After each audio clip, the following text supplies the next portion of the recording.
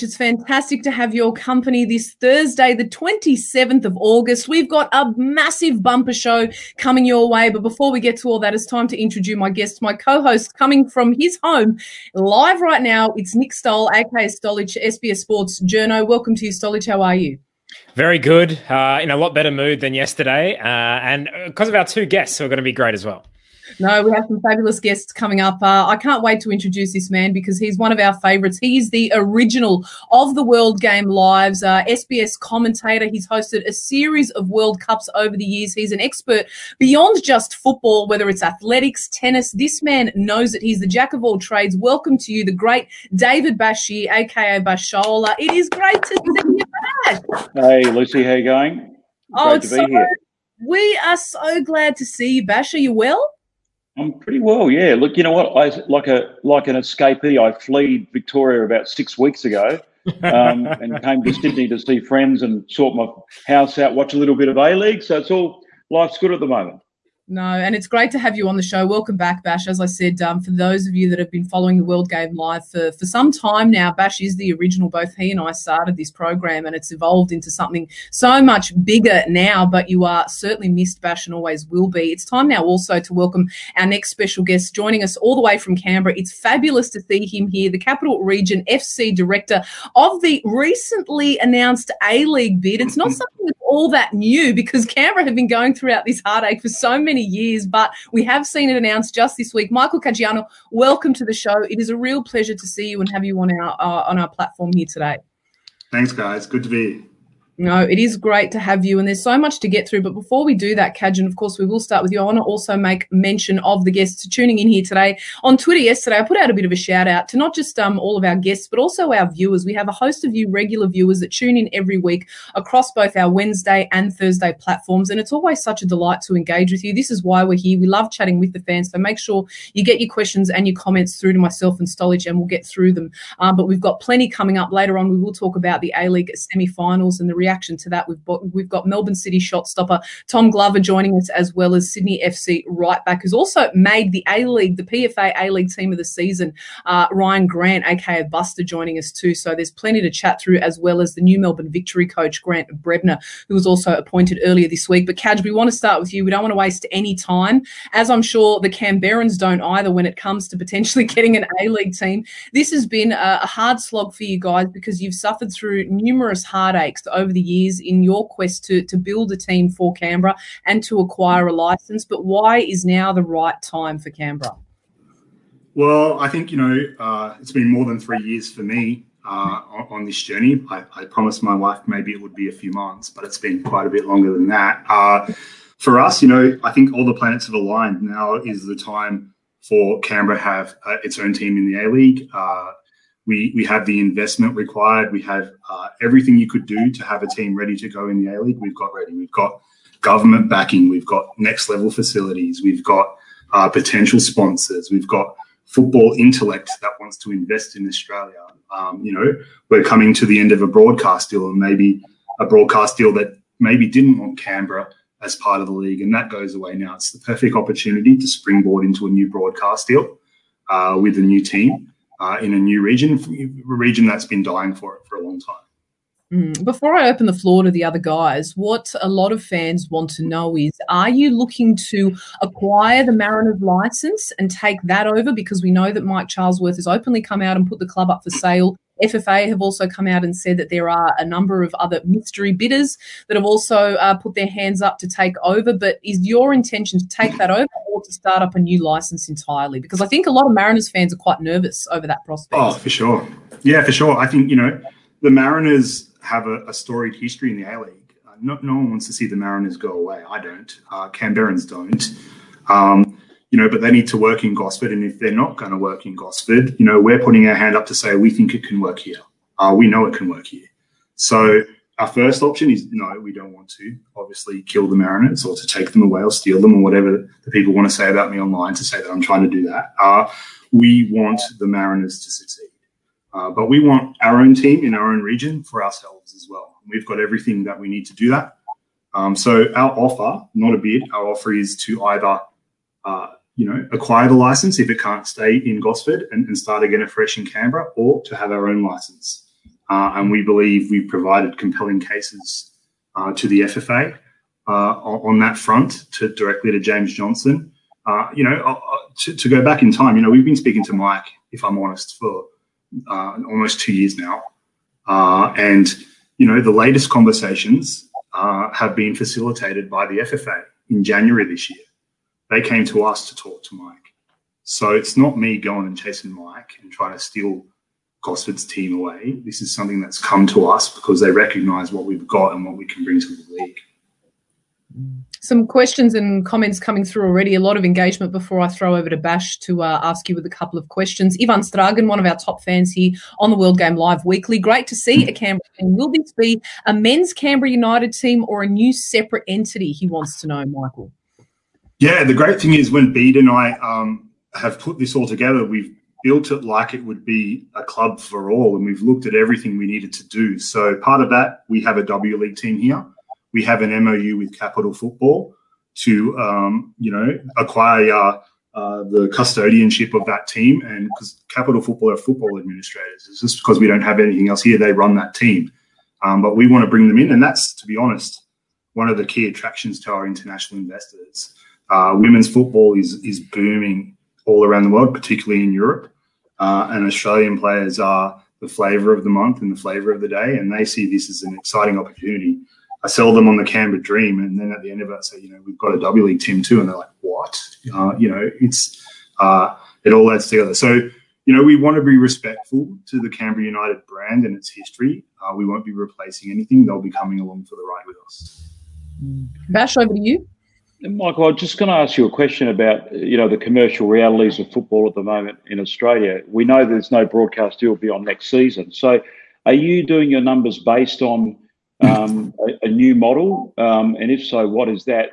And talk a little bit more about the community support amongst Capital Football, the clubs, and the financial backing. Is it subject to an A-League licence? Is there any interest in a national second division? Are there any flexibilities in that area? Yeah, I think first with the A-League, Chris Nick, who's come out, FFA have all come out. They say they want to get to 14 teams or more. While that's still on the table, let's talk about that. And when that door is shut, let's go to the next door and talk about that. Our investors are sufficiently next level that, they have the commercial capability to operate as a serious team at the A-League level. But it's not all about money. We've got more than 8,000 members, highly engaged. We don't even have a team. And every time I send them an email, more than 75% of them open it.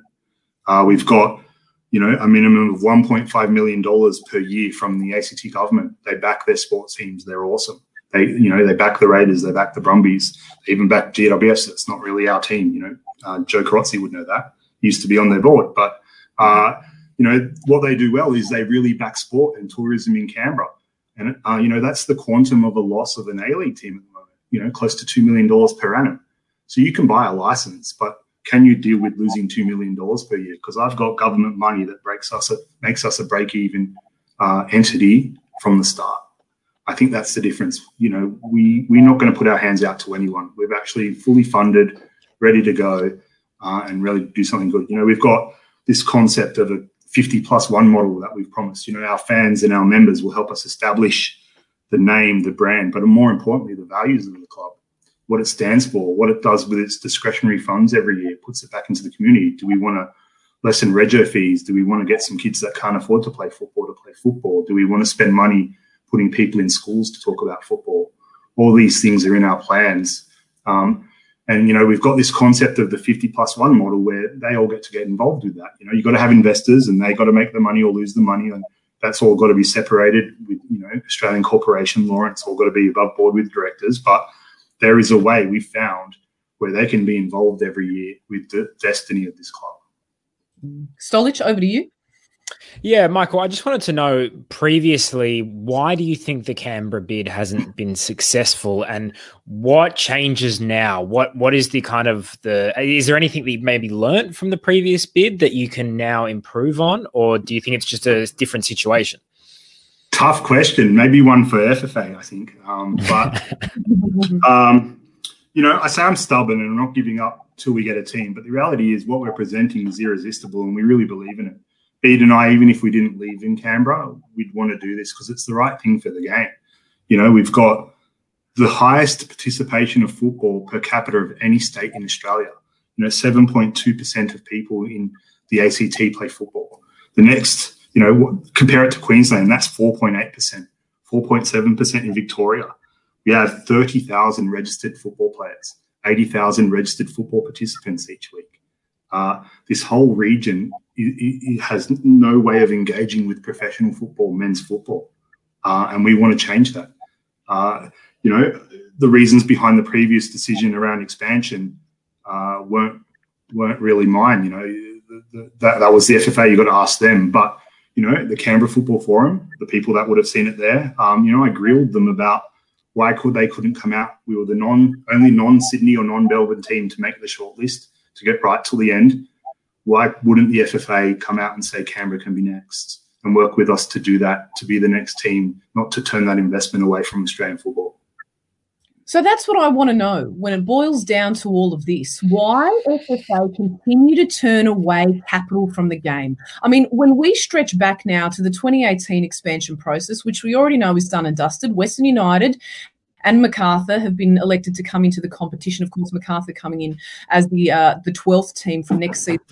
But the most confusing thing to me in all of this is why couldn't we add more? If Canberra had a viable bid, Team 11 had a viable bid, why not encourage more clubs to come into the competition, Michael? From your perspective, I mean, the one thing I also want to know is how have you managed to convince the investors that were with you for the original ride to stay on? Or have you had to seek other investors elsewhere? Because I'm really starting to get frustrated with the way that Football Federation Australia run these expansion processes.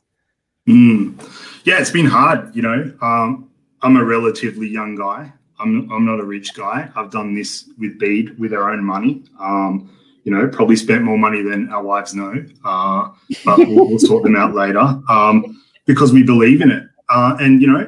We did what we thought was right. I had a bit of a football network in Europe and I really leveraged that. And I made countless pitches, 2, 3 in the morning in my lounge room presenting to the Rangers board. I could give you the Rolodex at some of these clubs, I'll probably share one today. I know you know this, Lucy, the one thing going for Canberra, other than a lot of things around the government support and the participation is access to government and how people value that. I think the FFA could really learn that. If they want to complain about facilities and not getting our fair share, you've got to be in Canberra. You've got to have presence here. Deals get done in Canberra. And a good example of that is along this journey, I got a random call one day and it was a senior executive from a multinational organization. And he was connected to us to talk about potentially being the backer for our bid. And it turned out that that organization was Qatari Sports and Investments. And, they own a lot of things that group of companies. They own Porsche, Volkswagen, Qatari Airways, but more importantly, they own PSG. And they were looking at Canberra being one of the founding connections to PSG in their network. The executive was from beIN Sports. There was a broadcast angle. And his sort of the missive he was given was, Qatar's got the World Cup coming and we want the football world to fall in love with Qatar again. So they come and visit us and they come to our World Cup and they see we want to do good things in football. And they said, how can we do that? And then they found us with our, 50+1 model, feel-good community club in Canberra, in Australia, where decisions get made and you can have influence. And Canberra's a neutral country in that region, and it started talking. And all of a sudden I'm getting a call from Julie Bishop's office, the ambassador to Qatar, and saying, how can we help? We told FFA all of this. And I think, this is where the disappointment is. You would think any other league or any other sport in Australia would jump at something like that. That would help us. Let's go close this deal together. This is awesome for Australian football. But they did nothing. I don't want to crap on anyone, but that's the reality. Bash, when you hear this, I mean, you'd probably tear your hair out if you could. But at this point, At this point, I mean, and to echo some of the things that I was saying earlier, I mean, I wondered if you would agree. You had some visibility over the initiatives that South Melbourne were putting forward. I know that for a fact, and having looked at actual documentation that was given to me, Fox Sports had signalled their preference for both Team 11 and Southern expansion, right? Clubs were also very open to the idea of a Canberra team. My understanding was that they were opposed to a team potentially being introduced in Ipswich. But what are your possible theories as to why Football Federation Australia first made these decisions to expand when it went against the preferences of their host broadcaster and the majority shareholder when it comes to funding the game, but also to ignore the other bids that potentially had a real opportunity to succeed, like a Canberra bid? Yeah, it's a really good question. I think it's got a lot to do with who's got the money at the time up front, especially in that at that time with the FFA. It was pre-James Johnson, of course. And, you know, I was disappointed with the lack of transparency and clarity around the bidding process. I think a lot of people were. That's not to say Western United haven't been a compelling watch this season, especially later in the season. But you're right. The lack of clarity on why these bids were unsuccessful was frustrating. And I think Michael, you've raised a lot of really good points of where you've got the pillars of the foundation of your bid in place. Government support, you know, I'm glad to hear you've got Capital Football on board, because Phil Brown and Scott O'Donnell are good people there. And if they behind you, then that'll all go well for your bid. But to answer your question, Lucy, I don't really know. I wasn't on the inside of the tent of the FFA in that process, but I get the distinct suspicion it was money up front. It was the weight of money that told the story with these bids. And that, from that point of view, from a strategic point of view, that's disappointing, because the money up front can't always guarantee you long-term success. Stoll, yeah, I think to add there, sorry, Lucy, you know, everyone said we didn't have money. It was an easy cop-out for Canberra. We had people that don't just go put money in a bank account. I've told you this story before, Lucy. That investor I just talked about maybe wasn't even the richest one that was backing us.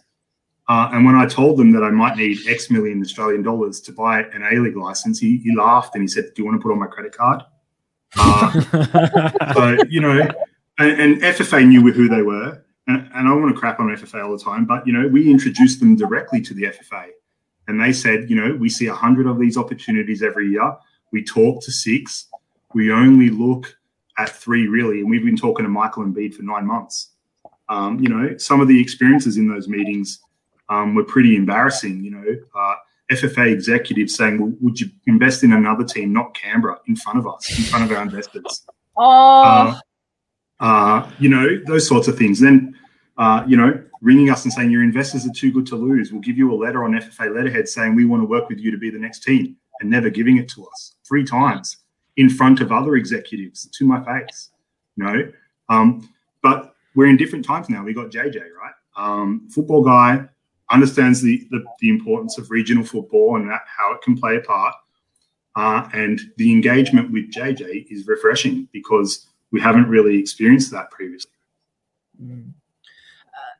What are your feelings like the possibility of you getting this license and actually getting a team up and ready to go? Do you feel positively about it? Because, I mean, I know that we've said that we don't want to hang any more crap on Football Federation Australia, but I personally, I don't feel confident. I'm worried that they may, in fact, try to drive up the license price, and that these theories of them having other mysterious potential bidders at the table is just a bunch of hogwash. Because the greatest thing that concerns me is that whilst they don't want to have ownership of the A-League, they might see this as an opportunity, Michael, to use it as a cash grab.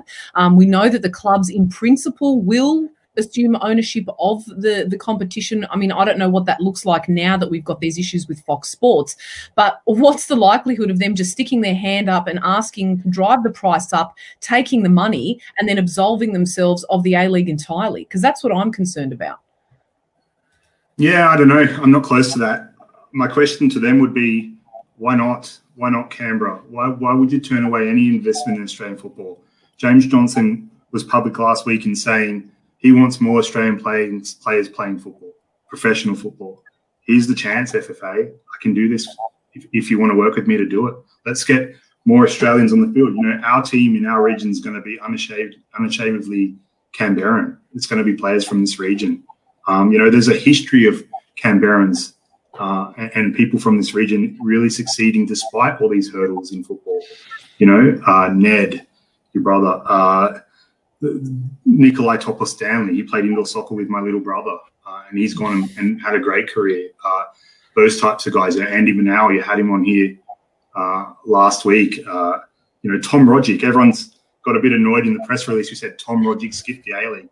And they say, well, he played for the Mariners. Well, the truth is, guys, he had to go to the Nike Academy in England, win that to be noticed, to get an A-League gig. And we want to change that. I want to do it. I've got a 1-year-old son. I want him to have the chance to play football professionally in Canberra one day.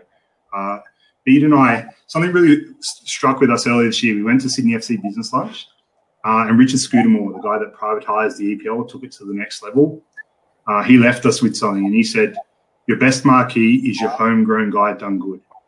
And that's what we want to do. We want to make people from this region, put them on the park, and then one day you can say, Johnny playing in Europe, kicking, scoring goals for Man United. I saw him playing Canberra before he was something. Stolich, over to you before we look up to wrap up with Cag. Yeah, Michael, just my kind of last question would just be, 15 years of the A-League, we've seen a lot of different franchises, a lot of different clubs, some successful both on the field and off the field, some not successful on the field and off the field. What are the lessons that you are hoping that you've learned from the successful ones, and what are the ones that you're hoping not to repeat, and then you're going to go, okay, we're definitely not going to do that? Yeah, I think it comes back to having community involved. The thing that Australian football struggles for is it's got this mass volume of people playing it but doesn't connect with it. And that's where the community ownership angle comes in, to let them decide what their club stands for, to let them choose its values, to let them to let them play a part in what it does every year. Don't go for cheap gimmicks. Don't go for making money. Make it about the football. Football is passion and belonging. It's not money. And everyone wants to belong. We've got a whole heap of different mentors and advisors. And one of them was a guy by the name of Professor Lyons here at University of Canberra, and he's best friends with Ron Smith. We used to go have lunches on Wednesdays at the University of Canberra and throw ideas at each other. Professor Lyons was like a world genius in engagement. He's the guy that the Wales Rugby Union got to go and turn Wales Rugby into a powerhouse to bring everyone together. And he was saying to us in a meeting with the team one day, you've got to create a football lifestyle. Well, all you do is talk about football. You're enveloped in football. It's part of life, and that's why it's like in Europe. You can see the Napoli shirt behind me. My family's from Italy. Football in Napoli is a way of life. And I want to do that here. That's the lesson. You can't just create something and think people come. Get them involved in it. Make them part of it. And that's what we want to do differently. Definitely. And I was just going to say, we can see the Napoli shirt behind you. We can also see the Man United shirt behind you, but we won't hold that against you. That's the only thing that will probably bring down this bid so far. Sorry. Final question from you, Bash, for Cag before we say goodbye. I just wish you all the best, because I've read your document. It's got all the pillars in place, Michael, and I think if you're trying to engage the community the way you say you are, and then including capital football along the ride, you've already got a W League team in that's been successful in the past. There's no reason why, if the government doesn't get behind you, you're plugged into your community, and you've got the dollars to withstand any sort of early non-broadcast income pressure that football can bear upon its participants club-wise, then I think you've got a lot of the pillars in place. So I wish you all the best, mate. Thank you. And Cag, one final thing from me I don't think we really touched on enough is the stadia and the facilities that you're looking to use. So I believe it's the Australian Institute of Sport and Bruce Stadium. They are all ready to go. Yeah, we're spoilt for facilities, right? We've got the AS. I flew an EPL guy out here, one of the guys connected to the investors, and he looked at the ass and he's like, EPL clubs would kill for this setup. The Socceroos and the other Australian teams are here quite regularly using that, and it's dormant. On top of that, we've got something that others don't have. We have a funded football-specific home of football being built in Canberra. $20 million, capital football, Phil Brown, amazing job working on the government, and that's the AST government's commitment to the sport of choice of Canberrans. They've put their money where their mouth is, backing us. They put their money where their mouth is, backing the WA team. They've put $20 million to a home of football that's already, the plans are under construction. This is not a promise. This is not a wealthy building guy doing this project on the side to make money to cover the losses. This is the community giving to the game. Well, you've certainly done a fantastic job, Cag. We have to congratulate you on your perseverance in the face of so much buggery from Football Federation Australia over the years. And that doesn't just apply to your bid. I think a whole host of other failed bids throughout that 2017/18 process could attest to feeling much the same. But we thank you so much for your time. Like I said, we wish you all the very best. And when quickly can we expect to hear an answer on what's going on with the bid? Well, I think, like I said, the engagement from FFA through James is positive and refreshing. Our investors, this is not a threat. This is a reality in some ways. The world football market, the prices of things have dropped, and there are a lot of opportunities out there. We've really sold them on camera. They really want to do it, but they want to see something change quite quickly, the next 4 to 6 weeks. If they don't, it's not a threat. The reality is they'll go look at something in Japan or something in China or another team, and then that investment's lost to Australian football, and we don't want that to happen. No, we certainly don't want to see more capital being flushed out of the game. Cag, thank you again for all your time, and wish you all the very best. We'll be in touch, and we hope that it's positive news for Canberra going forward. Take care. Thank you, guys. Yes, great stuff to have Cag joining us as we swiftly move on to our next guest, and we'll dissect on, everything that we've just heard a little bit later on throughout the program. But it's time now to welcome a real superstar in last night's semi-finals match. And he's just been brilliant throughout the whole season, really. And that's none other than Melbourne City shot stopper Tom Glover. Tom, welcome. Hey, guys. Thank you for having me. No, it's great to have you. Tell us, what are the feelings like off the back of last night? Yeah, it's so positive. There's a real good vibe around the place at the moment. So we've made club history. They've never qualified for a grand final, and to be in this position now it's truly amazing. I love the fact that we've also got you listed there as a Melbourne City midfielder. It would have been interesting to see you playing in midfield last night, but I tell you what, you were fabulous in goal last night, and you have been you've been exemplary for Melbourne City throughout the season so far. But from your perspective, having come into the club after obviously it's been in existence for some time, but what are the feelings like for yourself personally? Can you sense that this is a real big deal for the club, this being their best ever achievement and their first grand final?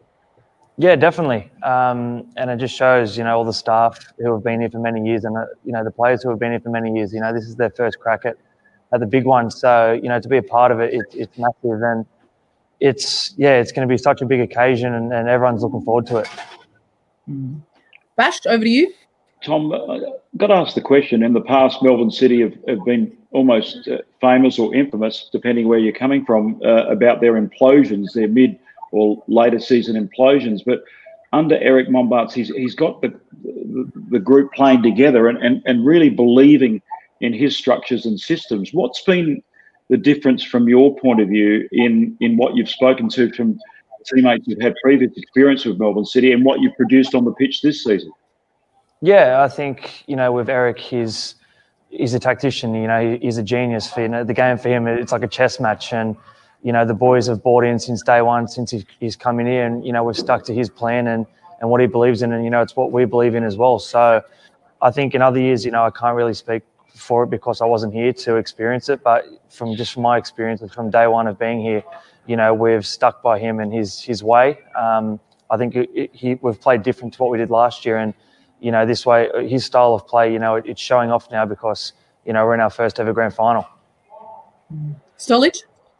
Yeah, Tom, looking ahead to the final, obviously Sydney FC finished above you guys in the table, but you guys seem to have the better form going into it. How confident are you guys in this one-on-one matchup against Sydney FC? Yeah, the confidence is very high. We've had good form since the restart, but like I said before in a previous interview, it's finals football. Anything can happen. it was similar to last night. We'd beaten them 3 games out of the 3, but anything can happen. And they stuck in well last night, and they had their chances. And that's the thing about finals football, and that's the beauty of it. Anyone can beat anyone because it is a one-off game, and it's either you sink or swim. One loss, you're out. One win, you're the champions. So, yeah, the confidence is definitely high. Obviously beating them the other week, so we'll take confidence throughout that. But yeah, we know it's going to be a tough game, and playing Sydney in Sydney with, I dare say, most of their supporters being at the stadium, it's not going to be easy. But we're very confident. What's the experience been like for you personally, Tom, in the hub? Because I know that it varies from player to player. Yeah, it's not easy.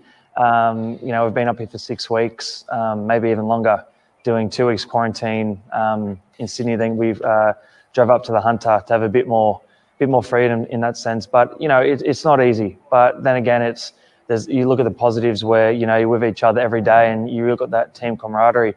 And I think that takes onto the pitch as well. So, yeah, look, it hasn't been easy, but everyone's made sacrifices, and they're for moments like Sunday where we want to make it all worth it. And I must ask you, Tom, about facing a player like Alessandro Diamanti and what you see from your point of view in goal, and how much of a class difference to the other playmakers in the A-League that you feel, and also the development of Max Burgess. I'm of course asking you to talk about your opposition, but those 2 players have stood out for Western United this season. Yeah, they're world class. Obviously Diamante, it speaks for itself. He's a world class player. He's played at the highest level, and last night especially, he turned up. I was hoping he'd be a bit more tired to give us a bit less to do, but that wasn't the case. And for Max, I've known about Maxi for a while. Playing in the NPL, the same league as him, and for him to come through and to do what he's doing now, it's great to see. And the only way up for him is going forward. So yeah, really happy for Max. And then obviously Diamante is a world class player, and anyone would love to have him on his team. Final question for Tom before we let him go, Stolich. Yeah, Tom, how difficult has it been to kind of concentrate on this season ahead with all the uncertainty of next season? We've been seeing a bit more stories come out. How much is it being discussed within the team? What's happening next season? What are we going to do? Life plans as well, because this is going to affect you guys obviously off the field as well as on. Yeah, of course. To be quite honest with you, we haven't really spoken about it. We'll kind of deal with that once this is all over. But our main priority has been, focusing on the finals and, the off-field stuff. It's, yeah, obviously you read stuff and you hear stuff about like what's going to happen, what's not going to happen. So, yeah, no one's really spoken about it too much, but it's more focusing on obviously Sunday, and we've been focusing on the past 4 games. So, yeah, nothing's really been said about it too much, to be honest. Well, you'll worry about next season when that time rolls around, but for now it is all about the big dance on Sunday for the grand final. Tom, we wish you all the very best. Thank you so much. We hope you can continue your exemplary form, and we look forward to seeing you take to the field for Melbourne City. Thank you very much. Thank you, guys. Thanks. Yeah, big shout out to Tom Glover there, an outstanding goalkeeper coming through. A lot of people saying he could potentially be the next Mark Schwarzer. But we're going to move on to our next guest. Someone will be hoping that they don't have as good of a game as what Melbourne City will be expecting, and that's none other than Sydney FC. And Rhyan Bennett joins us today from his car. Good to see you, Buster. Where are you? Pulled over on the side of the road somewhere? Charmans Beach, actually, just in the car park. We just had a quick recovery session, so had to jump into Dave, our media manager's car, and jump on on Zoom or whatever this is. You're a good lad. We really appreciate your time. First of all, I want to say congratulations on booking a spot in the grand final. Of course, history is set to be made if Sydney FC can go and win back-to-back titles. But I want to talk about the fact that so many people were concerned about the Sky Blues coming into this match purely because of the form that you were in. I think you'd won 1 in 5. And there was some rumblings that potentially Sydney FC could be the upset exit of the final series. But what were your thoughts around all of that and coming into last night's match? Me personally, I think the team was still quietly confident that we would turn it around. We knew we weren't in the best of form, and maybe subconsciously it was because of the fact that we'd wrapped up the premiership already. So we might have taken the foot off the pedal a little bit, but I knew going into a semi-final that we've got enough players there that have been there and done that and have a lot of experience and want to get to that grand final and would show up. And we definitely did that yesterday. I think we started really well on the front foot and sort of set us up for that game. So, the form wasn't great, but like I said, I think we were quietly confident when that semi-final came around that we'd be ready to go. Bash, you went to the game, and before I let you ask Buster a question, were you just as nervous as well about their form coming into it? Because there seems to be, some rumblings doing the rounds that, like I said earlier, that Sydney FC could be one of the shock exits. Yeah, a little bit concerned. Ryan, I'm so half expecting you to do carpool karaoke in that car. But, I'm not sure if you're going to break into song. No, I was, because it looked a bit disjointed, Sydney FC, after the break. But last night, Ryan, you went back to that seamless build-up in your transitional play was outstanding. I thought Ninkovic was on song. I know you were aided by a few sort of howling mistakes at the back by Perth Glory, but overall, you must be happy with the way your attacking zone sort of gelled and the way your build-up play supported that. Yeah, definitely. I think last night we were on song. You mentioned Ninko was at his best as he has been all year. He makes a massive difference for us, and everything just seemed a bit more crisp and a lot more intent, which what we're good at. And we knew that we had to start well, like I said, and if we did that, we'd set ourselves up, and that's exactly what we did. Yeah, we did get a little bit lucky maybe with the deflection there off Tariq for Ninko's first goal, and then obviously Rocket getting caught on the ball, but that doesn't just come from random bits of play. That obviously there you can see Alfie pressing high like he did the whole game, and he got his reward. And then with Ninko, he only needs half a yard or half a chance and he'll capitalise, and he did that. So I think big players stepped up last night, and the team itself all together played really well. And I think, like you said, it was just that intensity from the first whistle that really put us on the front foot and set us up. So it's a great result. We're pumped, obviously. Stoll? Yeah, Ryan, you've been in with Sydney FC for quite a while now. I just wanted to ask about how has that kind of team developed and why this team in the last few years has been so successful as compared to when kind of the first years that you were there. It seems like the team harmony is very good. What is it that's been successful these last few years? I think, like you said, the team harmony, you mentioned that. I think the culture, I know it gets thrown around a lot in all sports teams and workplaces, how big and important culture is. But I think for me personally, that's definitely the biggest thing in terms of our success the last 4 or 5 years. I think we've built a great culture, and we've had players come in and leave, but we've had a good core of groups of players that have stayed and been around for a while that really set the tone. And I think that goes a long way. When the new players come in, they know what it's all about. And then obviously the older players that have been here for a while continue to do the same thing year in, year out. And I think having that culture, not just amongst the players, but with the staff, and then even the backroom staff and all the office workers, I think we've got a great relationship with everyone. And I think that's the main thing. And I think, like you said, that the proof is in the pudding. In the last 5 or so years, we've been very successful. And personally, I'd say it's definitely the culture and the harmony around the group that's comes down to. For yourself personally, Ryan, I have to congratulate you on making the PFA's team of the season, which is fantastic to see. And I mean, watching you last night as well, who would have thought that you'd come off this injury, a few weeks prior? It was fantastic to see you make some real lung-busting runs towards the back end of the second half there. It was so impressive. But I have to know, are you somebody that's thinking about potentially testing yourself in Europe, or are you quite happy with being here in Sydney? I mean, I'm definitely open to going overseas. I think everyone dreams of playing overseas or at the highest level they can. So that would be a great opportunity for us to come up. But in saying that, I'm very content here at Sydney. I've been here for a long time, and it's definitely a second home to me. And I love being here and wouldn't look to move anywhere else. But like I mentioned, if something did pop up, I'd definitely look at it. But at the moment, if I'm playing in Australia, I'm going to be at Sydney FC. And you can sort of go and chase things and look to do something different, but you don't want to change. You don't want to fix something that's not broken. I think we've been talking about the success of Sydney FC lately in the last couple of years, and I'm not just going to run away for that to go chase something a little bit half-assed, I suppose. So, yeah, very happy here and content here. But like I said, if something popped up, I'll definitely have a look at it. But yeah, at the moment, I'm really happy here at Sydney. A fan question coming through from one of our top fans here on the World Game Live, Katie Bayou. Does the pressure level change when you're against a team who are finalists for the first time? She wants to know. That's a great question. I haven't thought about it too much, obviously, with just the game being yesterday and obviously City winning that.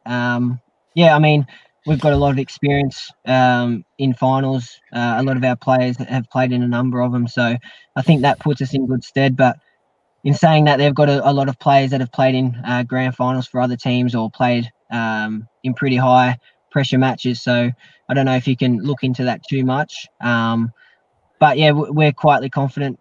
We know how to get there and get the job done. So I think going into Sunday, we will sort of try and use that experience and make the most of it and come out with the win. Bash, over to you for one last question before we let Ryan go. Yeah, I was just going to ask Lucy about Ryan. Like, you know, I think, correct me if I'm wrong, Ryan, you've had 2 knee reconstructions. So you've been through a lot of, you know, you've had to overcome a lot of adversity in your career. How much of a satisfaction element do you get at this time of the season and everything that's gone on with COVID and so forth?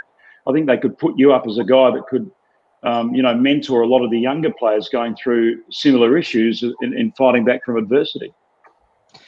Yeah, I mean, obviously with a couple knee injuries and I was out of the game for a while, was tough and it was disappointing at the time. But I think it's as you sort of get past it, you sort of just get used to that being. You don't sort of look back and say, "Oh, that was a tough time," and blah blah blah. You sort of just move on to the next thing. And one thing it does do though is it puts things into perspective and you sort of appreciate the game more and playing week in and week out and really enjoy yourself training every day because as soon as you don't have it, you really do miss it. So that's one thing it has sort of taught me. But yeah, I mean, we've had a few younger boys at the club go through a few knee injuries and other injuries. So I'm always there to talk to them. I have spoke to the boys in the past and even the younger boys in the academy and stuff. We've had a few unfortunate injuries that I've sort of had a word to and sort of showed them that you don't have to worry too much. There's definitely still a path forward, which is super important. But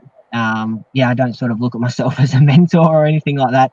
And I don't think a lot of people else do either. But no, I'm happy to help if people want to, yeah, get my opinion on things. I'm definitely there to talk it through it. But I think the way I sort of approach it is I don't take it too seriously and yeah, don't think it was too big of a deal going through the injuries. We're pretty blessed to do what we do and to continue to do what we do. So there's a lot worse things going on.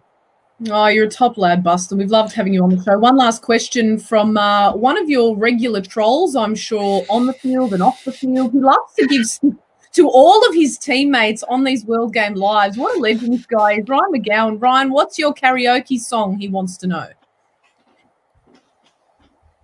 One of the nicest questions he's asked on here, actually. I've seen a few of the questions he's been through. So I wasn't expecting. I was sort of prepping myself to answer some sillier questions, but karaoke song, that's a tough one. When I have to sing for different teams in the past, I've done The Gambler, which is a classic and it's sort of easy to get out. I know a lot of the words, so I'll probably have to say The Gambler.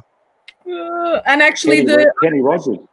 Kenny Rogers, the other question you were referring to, I hate to embarrass you, was this one. Why do you sprint past the ball when it's going out? He wants to know. That's just a silly thing I do, just to have a bit of a laugh. Gowser loves it. He tried to do it actually in pre-season, and the ball actually didn't go out. It stayed in the field of play. We had to tell him to track back, but he was too busy trying to get a laugh out of me to notice. But yeah, I don't know where that came from. It was just something a little bit funny that I chose to do. And yeah, a few of the boys do it and have a bit of a laugh. But Gowser hasn't perfected it yet, but I'm sure he'll keep practicing and he'll get it right. Well, we wish him all the best with that. We wish you and the team all the best in the grand final this Sunday. It's been a strange old season, but we're delighted that, we have been able to see it out and that we will see the culmination to the season occur this Sunday. So we wish you all the very best. Thanks for making the time to join us. And you know what? Some people have asked when you're going to shave the mullet. I tell you what, Buster, keep it. Don't you ever get rid of that mullet. I am a fan of the mullet, all right? Thank you. Yeah, no, it'll stay for at least this week anyway, and we'll see what happens next year. But no, thanks for having me, guys. Appreciate it. No, take care. Thanks so much. Ryan Grant, Sydney FC, right back there, also making the team of the season, the PFA's team of the season. So great to see him doing so well. It's time to move on to our next guest now. We've had such a fast-paced show and so many wonderful additions to this week's program. But this man, of course, he did come out publicly and say that he didn't feel as though he was going to be ready for the Melbourne Victory job at one point.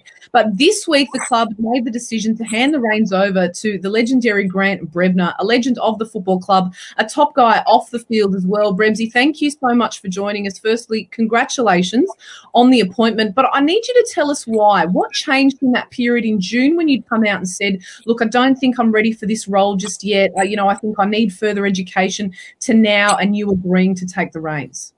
Yeah, look, it's. I'm glad you got the hard question out straight away, Lucy. Don't messing around there. Yeah, look. If I take you back, Lucy, to when I was asked to be the interim, it all happened very quickly, and of course, from making that decision to be the interim head coach, I was asked very quickly, would you consider taking the coaching role on full time if it arose? Now, at that particular time, it was genuinely an honest answer when I said no, because I hadn't thought about it. And to be asked so quickly after taking on the interim role, it was just all happening too quickly. So then, during the period of being in charge, look, I enjoyed it. I really enjoyed it. But my main focus was obviously the games and training and the responsibility of leading this team over that period. And then towards the end, my mind did start to change. But again, I thought the club was down a pathway with, interviewing coaches, looking at coaches. And then once it finished, I had a hard think. And look, I thought, why not? This opportunity might not come again. So, yeah, I threw my hat in the ring. And, and here I am today, as the head coach. But it wasn't something when I was saying no that I was being, deceitful around. It genuinely was my thoughts at the time. But then when it finished, I thought, no, I think I could be the best man to take this team forward. I had to ask that tough one first and foremost. Now we can put you into it. The rest is going to be pure wonderment. You, Brebsy, I'm a fan of yours. I think you've been such a remarkable contributor to the victory on the field, but to now see you in this role and to see somebody, I mean, I know you've got a Scottish background, but we will call you one of our own. We'll call you an Australian for these purposes. I can't believe it's taken you 14 years to do this first interview with me, Lucy. It's taken a long time, but it's taken you 14 years to become the head coach of Melbourne Victory. Maybe that's I think it's great. One thing that I really love about you, before I pass on to Stolich and Bash to ask you some questions, is your honesty. And I loved your press conference that you did the other day with Di Pietro and Lynchy and Anna Harrington and those involved and both Lynchies, actually, they didn't hold back. But I thought your honesty was so refreshing, and it's something that I really appreciated. And one thing that you did come out and say is that I'm not going to shy away from the fact that we got recruitment wrong. Can you elaborate on that? And what are some improvements that you feel need to be made going forward for this great club? Because it is a truly fantastic club, Melbourne Victory. Yeah, no, thank you, Lucy. Look, I think the big thing is, it was kind of, look, if I think back, and again, I wasn't involved, at a level of recruitment last year, but there was no doubt that there was, I don't think the head coach took too much responsibility in terms of the players that were brought in. And, we ended up rushing, I think, getting some players in.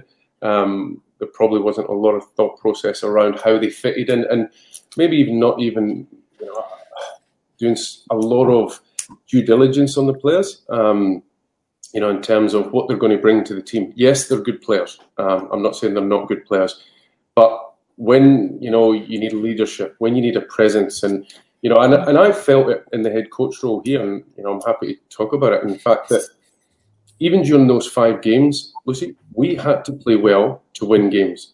And what I mean by that is, on occasions, and I've played in teams where we've not played well, but you've got leaders and you've got players that can still demand and get more out of other players.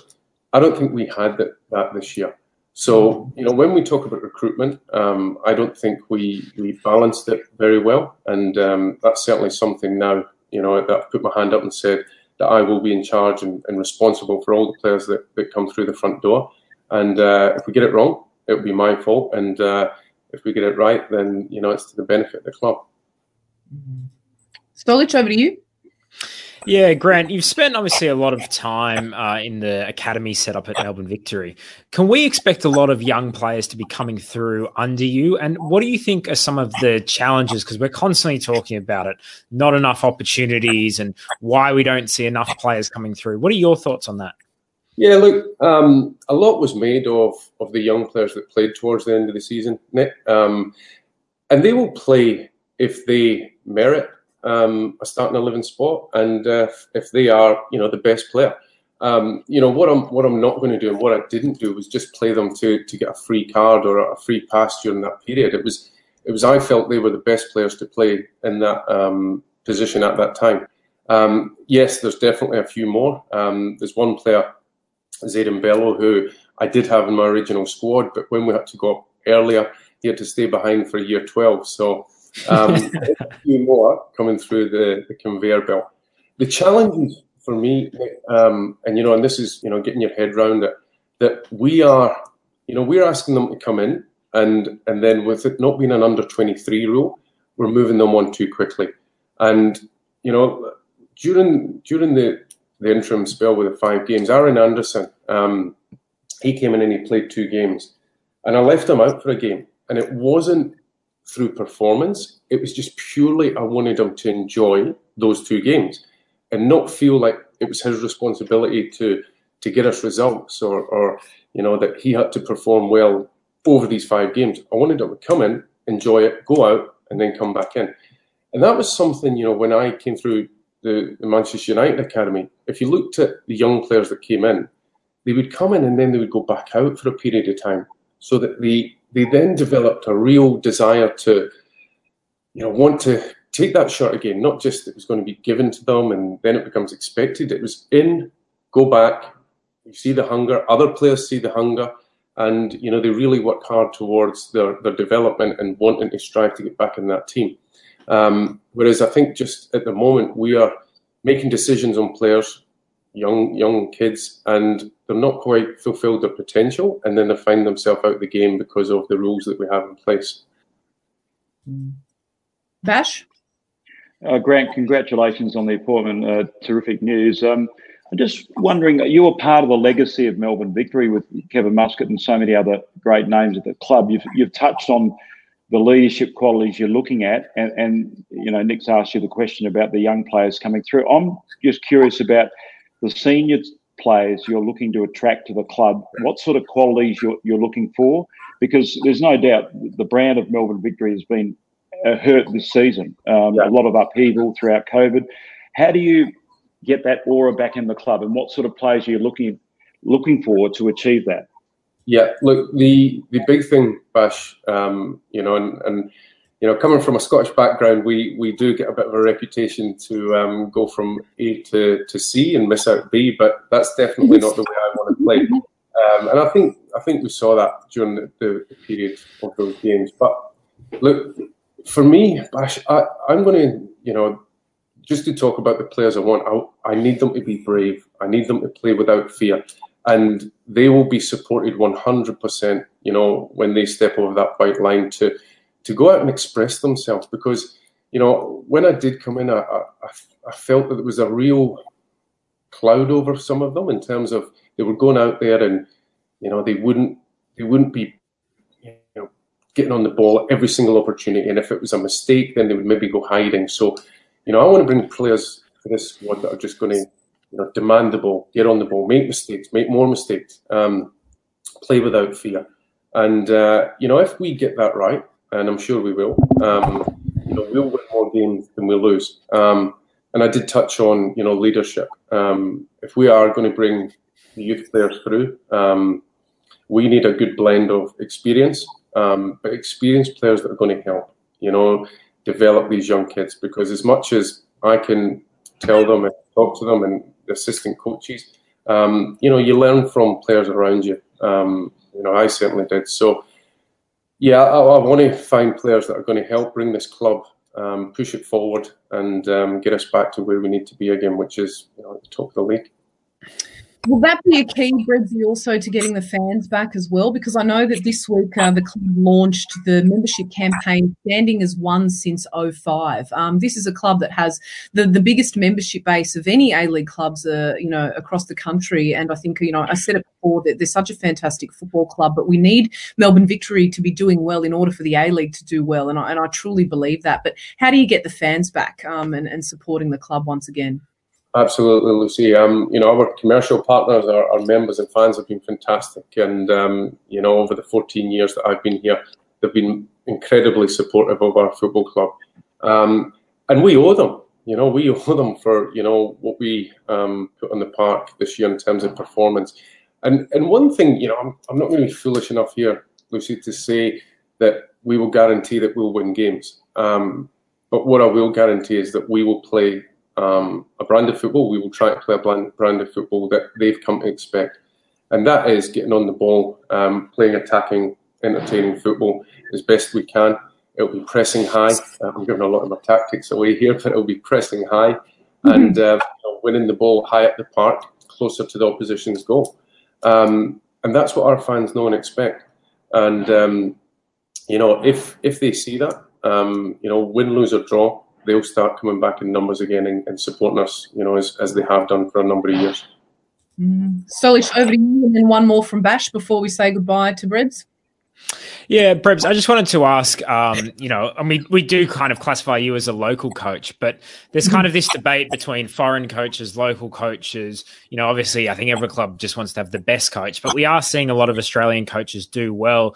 In fact, often in their first or second season. You've got Roods at Western United, Ufuk Talay at Wellington, Corica at Sydney FC. Do you think there are enough opportunities, and what can be done to improve that? There's not enough opportunities, mainly because there's not enough teams. I think I can talk about myself at the moment. Obviously being given this position, I know where I'm at. And I'm not going to make any bones about where I need to better myself. And I will surround myself with people that will help develop me. But even within this football club, we need to get people that are going to help succession plans. So that, if and when I leave this football club, there is somebody that can step in, knows how to undertake the roles of head coach from, every single club, how they have built, that stability over a number of years. Because what we saw this year at our club was a bit like the Alex Ferguson era. We lost a bit of stability. We brought in another coach who didn't know the Victory way and probably paid a price for that. So I think as well as coaching, there's certainly an education element around particular clubs and bringing people through, whether it's academies. And bringing them up to speed with the first team. So I'll be including a lot of my youth team coaches within the first team environment and seeing how we go about things so we can plan from within. Just finally, Brebs, it's probably the only time in Melbourne Victory's history. I know that Western United is a debut team in the A-League, but Victory are a clear third in the sporting capital of Australia. So there's a lot of pressure on you next season to get the type of football going to win matches for such a big club. So I realise you've come in under very difficult circumstances, but do you think as you get closer to the next season, you'll feel that type of expectation and the expectation to recruit the type of players to win football matches, because that's what you're employed to do? Absolutely, Bash. Look, I felt it as a player, and it's going to be no different now as the head coach. And if there wasn't pressure, I'd probably get too comfortable. So, I know even Lucy's question of the top of the show, it's going to be there. But at the end of the day, I'll win games. I'll make this team, hopefully the top team again in Australia. And that will strive me every single morning that I get out of bed to make sure that we are in that position. It won't happen overnight, but we'll certainly start putting the foundation in place, which is what I spoke about, prior to taking this role. It's just building, some bricks to get this club moving along again. And, of course, we'll sign some players that are going to help do that. So I welcome the pressure. I think it comes with every coach and every job. So, yeah, I'm looking forward to it, Bash. Rebsy, I don't think you would have been the player you were if you didn't welcome pressure, and I don't think that you'll be the coach that we all anticipate you will be if you didn't welcome the pressure. You've handled yourself like a true pro and gentleman today. I've always been a massive fan of yours. I think you're a top guy off the field. We look forward to seeing you achieve great things with Melbourne Victory next season. We don't know what next season looks like, but we hope that Football Federation Australia and the clubs all come through with some clarity shortly. But we wish you all the very best. Thanks so much for your time, Breb. We really appreciate it. Thanks for having me on. Thank you. Thanks a lot. Take care. Yes, fantastic to talk to Grant Brebner there, Bash. He's such a top bloke. He was a great player, was somebody that really represented the core values of what Melbourne Victory set out to do in all those years of success. But looking forward now, I touched on it there briefly about we don't know what the next season looks like, but it'll be good to get your views around how you've seen all of this play out now since COVID struck, the uncertainty with respect to Fox Sports and what the broadcast future looks like. How have you seen it from your observational point of view? It's been an interesting season, Lucy. You and I did the A-League for so long, and we got ground level perspective and a remote perspective as well. But I think it's been the most challenging year of the A-League with or without COVID, given everything that's happened. But COVID's just expedited the issues with broadcast and income and uncertainty, insecurity of the clubs. I think it's a good opportunity to reset. And if we could talk about it forever, but if they get some of the other pillars involved, and I know Western United, for example, are trying to do some good work in the community in Western Melbourne, and there's a huge potential there. So if they get a lot of those things right and they can get a home stadium, obviously that's going to help. Then they can bring people along with a narrative. I'd like to talk about the vanquished, if I can, Lucy, about some of the, Western United's efforts this season under Mark Rudang and the development of some of the younger players, the fact that, that they lost, Andrew Durante for that final, and that was a real disappointment for them. But, we need to applaud their efforts in their first season, a fantastic effort. And Perth Glory too. We know, I don't know, there's reports on the World Game today about Tony Popovic going to Greece. I hope that's not the case because we've lost him once. I hope we don't lose him twice. But I'd like to talk about those type of issues around the A-League this season because those two clubs they've really fought hard in their own ways this season. They certainly have. And I suppose that's a good opportunity now for us to reflect on the semi-final clashes that we saw last night. It was nice to have back-to-back football. I certainly, Stoll, I don't know about you, but I didn't mind the way that it all sort of played out, irrespective of the whole COVID situation forcing it into that scenario. But what were your views of the games and what did you really take out of it coming into the grand final this Sunday? Well, it was interesting. I was actually very impressed with Western United, I think, up until the penalty. I thought Western United were the better team. They were creating more chances. And it actually made me think, I was thinking Melbourne City were maybe coming into the grand final as the clear favourites. But Western United really kind of showed their weaknesses. But throughout the season, I feel like we've seen Western United really inconsistent. We even talked to Rudes about it a few weeks ago, and he said, well, it's a new team and it's been a very up and down season, but I just thought, I thought Western United were looking really good. Then they get the penalty and it just looked from there. City were comfortable, 1-0 up. They knew how to play it on the counter-attack. So City's a very smart team, but yeah, full credit to Western United. It is difficult to come in the first season. I think that we should judge them in two ways. Off the field, it hasn't been a huge success in terms of the crowds haven't been amazing. The stadium moving around, we'd hoped that they would have even started work on that new stadium out in Tarneet. Don't know what's happening there. COVID's obviously going to slow that all down. But on the field, great. And we talked, I think, previously about Diamante, but for me, he is the perfect marquee in terms of great player on the field. We all love watching him. He's a class above, but good player off the field as well. A charming guy, and English isn't his first language, but he's always there putting up videos on social media, trying to create a feeling around the A-League, which, makes it, I think, very endearing. So I think well done to Western United and the football department for the players. And they had a lot of changes as well mid-season. Remember McDonald leaving, Gullum leaving, Connor Chapman leaving. Yeah, so it wouldn't have been easy, but they've done well, and they nearly made a grand final. What about the clash between Sydney FC and Perth? For me, Bash, I have to be honest and say there weren't many times where I thought that Perth actually looked like that they were going to do some damage there, to be honest. Yeah, and you know what? When you asked me to go on the program, Lucy, I made a couple of phone calls to Perth subsequent to their loss last night, and just asked a couple of poignant questions. And I don't know, you guys tell me, is it common knowledge that Diego Castro's exit was? We know he had a lot of friction with Tony Sage, but I think that personally was the turning point for the club this season. I think when he left, there was a lot of uncertainty about Perth Glory moving forward. They hid behind some health concerns about him going into the bubble, but I think it was a lot more serious than that. I think he had serious issues with Tony Sage. That's what I'm hearing.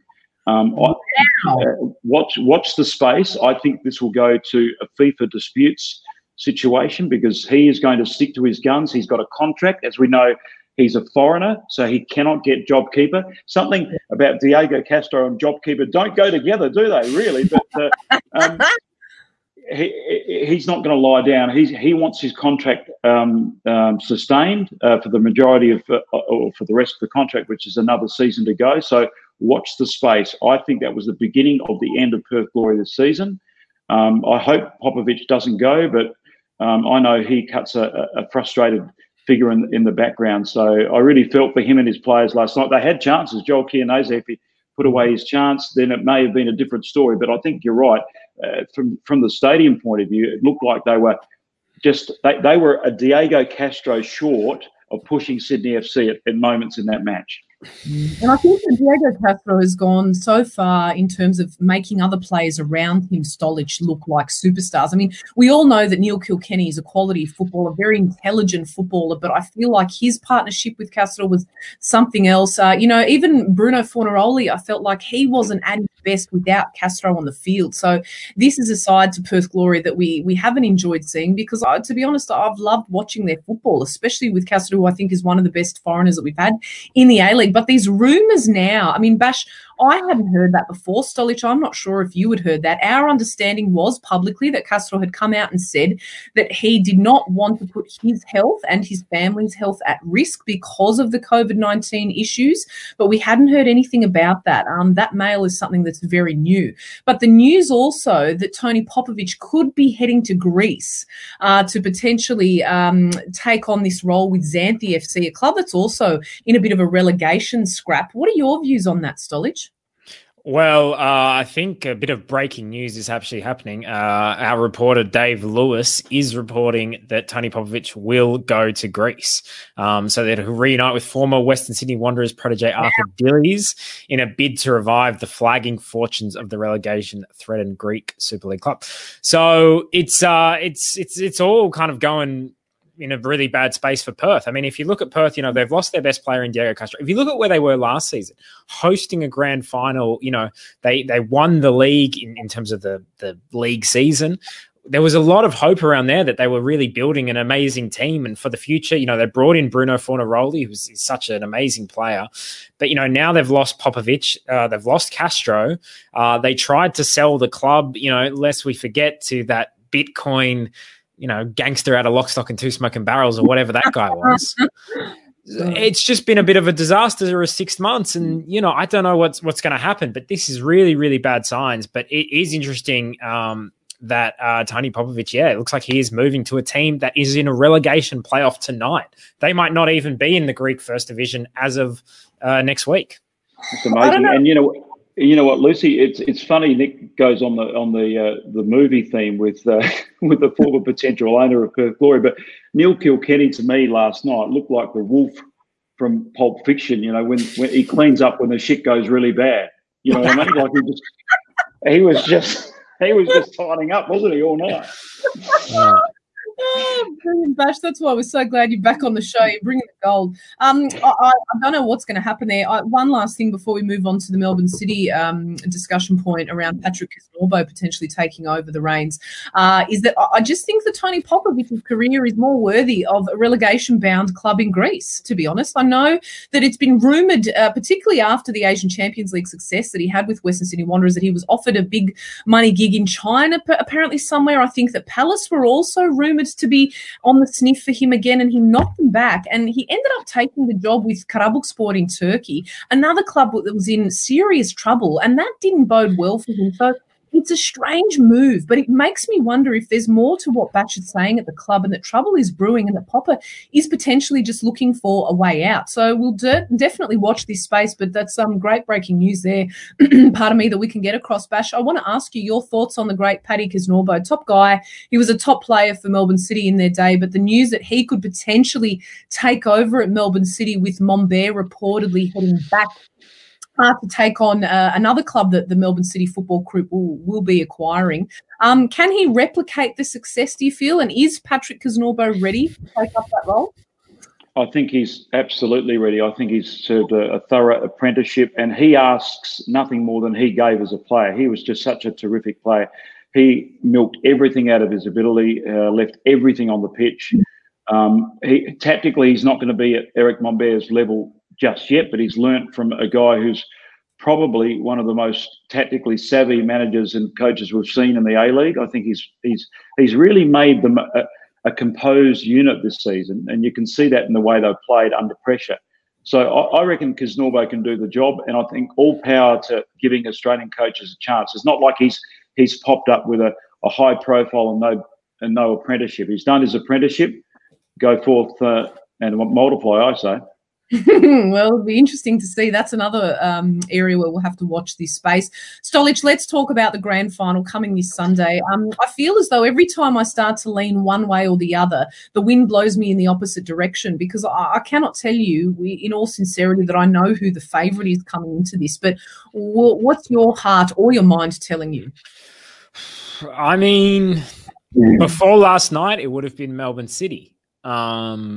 But, you know, this little break, now it's finals football. Now Sydney FC do have a bit more experience when it comes to these games. I think it's going to be very, very close. If I had to lean one way or the other, I'm probably going to lean with Sydney FC, only because, not because I think they're necessarily the better team, just I think that they have the experience, and the experienced players, you know, we're talking about Ninkovic, Lafondra, McGowan, Ryan Grant. They know how to win at this level, and I think they're probably going to be in a better spot. So if I had to tip, I think it's going to be very close, but I think Sydney FC will win the game. Bash, what about you? Because I felt like, I mean, I said it earlier, I didn't know which side was pulling me in which direction, but there were periods of that game where I thought that Western United caused a lot of problems for Melbourne City, particularly in their midfield. And for me, Melbourne City didn't look likely until they actually won the penalty, and then the momentum really started to swing in their favour. But from being at the ground, what were your impressions of both sides coming into this grand final now? I thought Sydney FC were woefully out of form, and they were lacking a little bit of self-belief. They got that back last night. And Perth were probably better than they appeared as far as the intensity levels were concerned. So Sydney FC, a big tick. I think I agree with Nick. I think Melbourne City weren't as dominant as I expected them to be, because they've got a really good record, albeit they beat Western United, but they've got a good record over United this season. I thought at times they went back into a shell, and United did dominate parts of that match. So on the basis of big-time players, probably slightly better defence for Sydney FC, I think I'm edging the Sky Blues. And remember, they're going, for a fifth championship, which would make them the most successful team NSL/A-League in the history of Australian football. And what an achievement for Steve Corica that would be. That would just be a marvellous achievement in what's been a very disjointed season. and also looking to create history by going back-to-back, which would be just massive for them. Steve Corica, outstanding to see Australian coaches performing so well. Bash, we're going to leave the show with more about the great Bashola. We want to know, what have you been up to? Fans have been writing in saying that they've missed you. Michael Long, one of our top fans, writing in, we miss you on the World Game, David Basheer, the good old days of you, Les and Foz on Sunday Arvo at 5 o'clock. And I couldn't agree more, to be honest, Bash. You are so beloved by all of our viewers and all of the team here at SBS. We miss you dearly, particularly here on this World Game Show. Tell us, what have you been up to? What have you been keeping busy with? Have you been involved in football much? I've been watching a lot of football on TV in isolation. And before COVID, Lucy, I was at Western United. I really love that team. I'm pretty close to Mark Rudden, and we play golf quite a bit. Occasionally I get him on the golf course. More times than not, he gets me. So I'm trying to make my golf game a little bit better, enjoying the football, enjoying some of the horses that I've got going around and seeing a few of them race. And I've spoken to you ad nauseum about that. But, yeah, just generally observing football and wanting the game to get better. We all want the game to get better after COVID. And I'm really wishing James Johnson the best, because I know he's got the best intentions at heart. I just hope he gets all the warring tribes together. We can get a winter season going. We can align all the goals in the right direction and get this game going. That's my hope. But just on a slight note too, Lisa, I'd like to make the point too that I saw the great Spider Calax at the ground last night and was wanting to have a chat with him. He had a couple of words to me, and like the Scarlet Pimpernel, I turned around and he was gone. He vanished. He was probably ducking out into the car park to have a quick ciggy. He and I used to do that back in my pre-trial days when I could do whatever I wanted. Gosh, every time the game kicked off at SBS, he and I would slip off, and have a quick cigarette back in the loading dock. I shouldn't be saying that. They're probably going to fight. Stoll, a couple more questions for Bash before we wrap up the show and say goodbye. Yeah, Bash, obviously you've been in the football media for such a long time.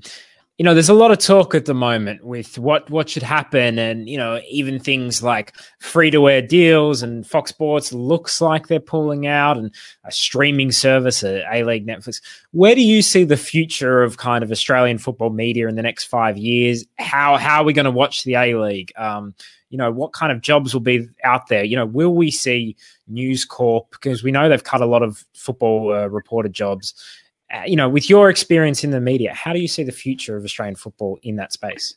It's a huge question, Nick, and I hope we take ownership of our own narrative. That's one thing's absolutely for sure. But it's funny you say that. I was having a chat. A friend of mine's got 3 kids playing football, a daughter and 2 sons at NPL level, and I was speaking to him last night, and he said his biggest fear, if there's a user pay situation in Australian football, there's a fly just buzzing around the computer, that he doesn't want the families to keep on paying for football. And that's if we put a levy on the participants, the families, to pay for a pay-per-view scenario in football, then I think that's I think we need to reduce the costs in football, not increase them. So yes, I believe we should own our own product as far as the media coverage of the game at all levels. There's a national second division and the A-League. But I don't necessarily think that families who have paid far too much to put their kids through football should keep on paying for that privilege. So we've got to find a commercial model that is sensitive to the requirements of families playing for their kids and produces the best possible coverage across the board. It does help that there's a winter season, and if that's the case, the A-League and the national second division, if there is a national second division, takes place under the one umbrella, whether that's a pay-per-view or a Amazon Prime type situation. But I do believe we need ownership of our own media. We need to find the right media partners that are invested in the game, and we need to use the participation levels of the game, the extraordinary numbers of people that play the game, as a carrot to get the right broadcast partner in. The AFL and NRL go top down because they get all the money. They get the viewership. We can't do that. We've got to go bottom up. And the only way we can do that is to engage an Amazon Prime or a database deliverer of media. That's the way we need to get money into the game, commercialise the game in the right way. Couldn't have said it better myself, Bash. Well done. My gosh, we could continue talking to you all afternoon. Can you please promise that you'll come back to us for our A-League shows? Absolutely, I'd love to, and it's always a pleasure to talk about the game, in its entirety. And SBS has got a huge, even back to the NSL days when I was calling both your brothers, Lucy, calling both of them playing in the NSL. It's been a pleasure covering football for so long. So I'm always on the sidelines. I'm not always the loudest person in the room, but I'm always watching with interest. No, but you're always the most logical and rational in the room. And I'll tell you, when it comes to commentary, and I've told you this ad nauseum over the years, Bash, my mother is your biggest and number one fan. I love David. That's all she says to me. I've done a terrible impression of my mother's voice, but she's always loved you in the commentary box. I certainly miss you in the commentary box in our little travels across the country when we were covering the A-League for 4 years there, Bash. You are the utmost gentleman, such a delight, a great colleague and friend to many of us here at SBS. It's been a pleasure to welcome back to the World Game, and you will always have an extended invitation here for as long as you want it. Thanks, Luce. Thanks, Nick. Good on you. Good on you. And to everybody that's tuned in today, we have revelled in your company. It's been such a joy to chat with you. Thank you for your outpouring of questions and comments. It's been such a massive show. Of course, the A-League Grand Final is coming to you this Sunday, and you'll be able to tune in and catch it on Fox Sports or listen to it on a host of other commentary platforms. We here at SBS, of course, have been delighted to chat about the A-League. We'll have a massive bumper program to dissect everything that occurs back here next Thursday. But, of course, don't forget that we are also broadcasting the UEFA Women's Champions League final between, and we now know that it's finally been confirmed after Lyon did the business over PSG this morning. I'm very much looking forward to the contest between Wolfsburg and Lyon. These two are bitter rivals and have met each other in the last 4 Champions League campaigns, so just 2 will get the business done. Will Lyon go on and create further success and win their 5th title in a row? Well, tune in from 3:30 Australian Eastern Standard Time on Monday morning, the 31st of August, to find out, where myself and Joey Peters and a host of other guests will be bringing you all the action pre-match. Thank you for your loyal viewership. We've loved you so far this whole season. It's been a real treat. But on behalf of myself, Nick Stoll, Bash, and the entire team at the World Game, it's take care and goodbye for now.